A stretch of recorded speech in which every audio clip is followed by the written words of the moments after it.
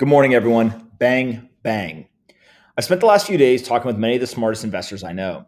My goal was to get an understanding of how they are thinking about various markets and assets, while also identifying what they are excited or worried about. Here are a few takeaways that I found interesting and/or worth sharing.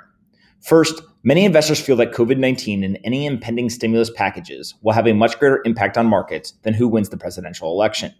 The thought process is that the president could create a long-term systemic environment changes, but most of the short-term changes are going to be related to whether businesses are impacted by government-mandated shutdowns, along with how much liquidity is being ejected into the market by the Federal Reserve. The general consensus is that the United States is unlikely to experience another shelter-in-place order.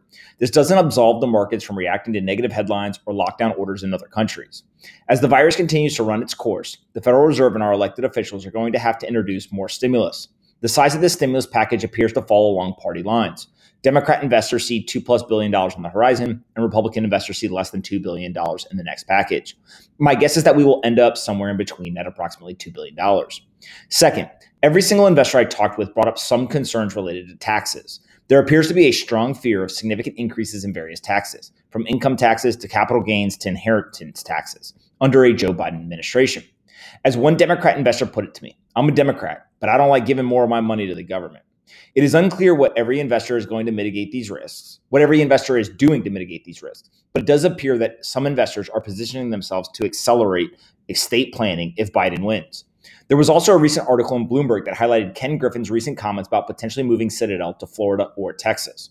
This article reflected something else I've heard a few times. The president is important, but it may be more important to see how significant the Democrats' control of lower levels of government are, the House, the Senate, governors, etc. Third, investors are definitely prepared for high levels of volatility over the coming months. Each person is positioning themselves to deal with the volatility differently, but they are all anticipating it. Some people are considering holding more cash in the short term, others want to play the VIX, and others are acknowledging the higher probability for volatility, but claim that it won't change their investment strategy over the medium to long term. Fourth, if every investor brought up tax considerations, then inflation was the second most popular topic. Majority of the investors I spoke with feel that inflation is a foregone conclusion at this point. They pointed to the Federal Reserve's public commitment to get to 2+% inflation, or they commented about the unlikely scenario of printing trillions of dollars without inflation ever occurring. When I asked investors what they were doing to protect themselves, the answers varied drastically. Some investors are buying up precious metals and mining stocks, more stocks than the metals themselves is my feeling, while others are seeking refuge in real estate and luxury art.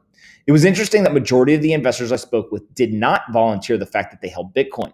I would have to specifically ask, and then the investors would admit that Bitcoin is part of the inflation hedge strategy. It was weird, almost like we were talking about a dirty secret.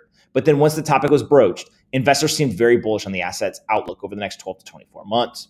Lastly, most of the investors I spoke with brought up some version of the following. Presidential elections create opportunities for entries to new investment positions, but they rarely lead to mass selling or position exits. The general thought process is that it would be really short-sighted to bet against the United States. Regardless of who is the president of the country. Almost every single investor had a feeling that the long-term impact of this election, along with all elections, is minimal at best. I reminded one of the more bearish investors that we live in the safest, most prosperous time in human history. His response was, yes, that is definitely not a trend that I see changing anytime soon. So the long-term tailwind, investors appear to be paying attention to the election, but they aren't making significant investment decisions around the event. However, they are definitely making decisions based on tax and estate planning implications. As the saying goes, the more things change, the more they stay the same. This election appears to be no different. Stay safe out there, my friends. Have a great election day, and I'll talk to everyone tomorrow.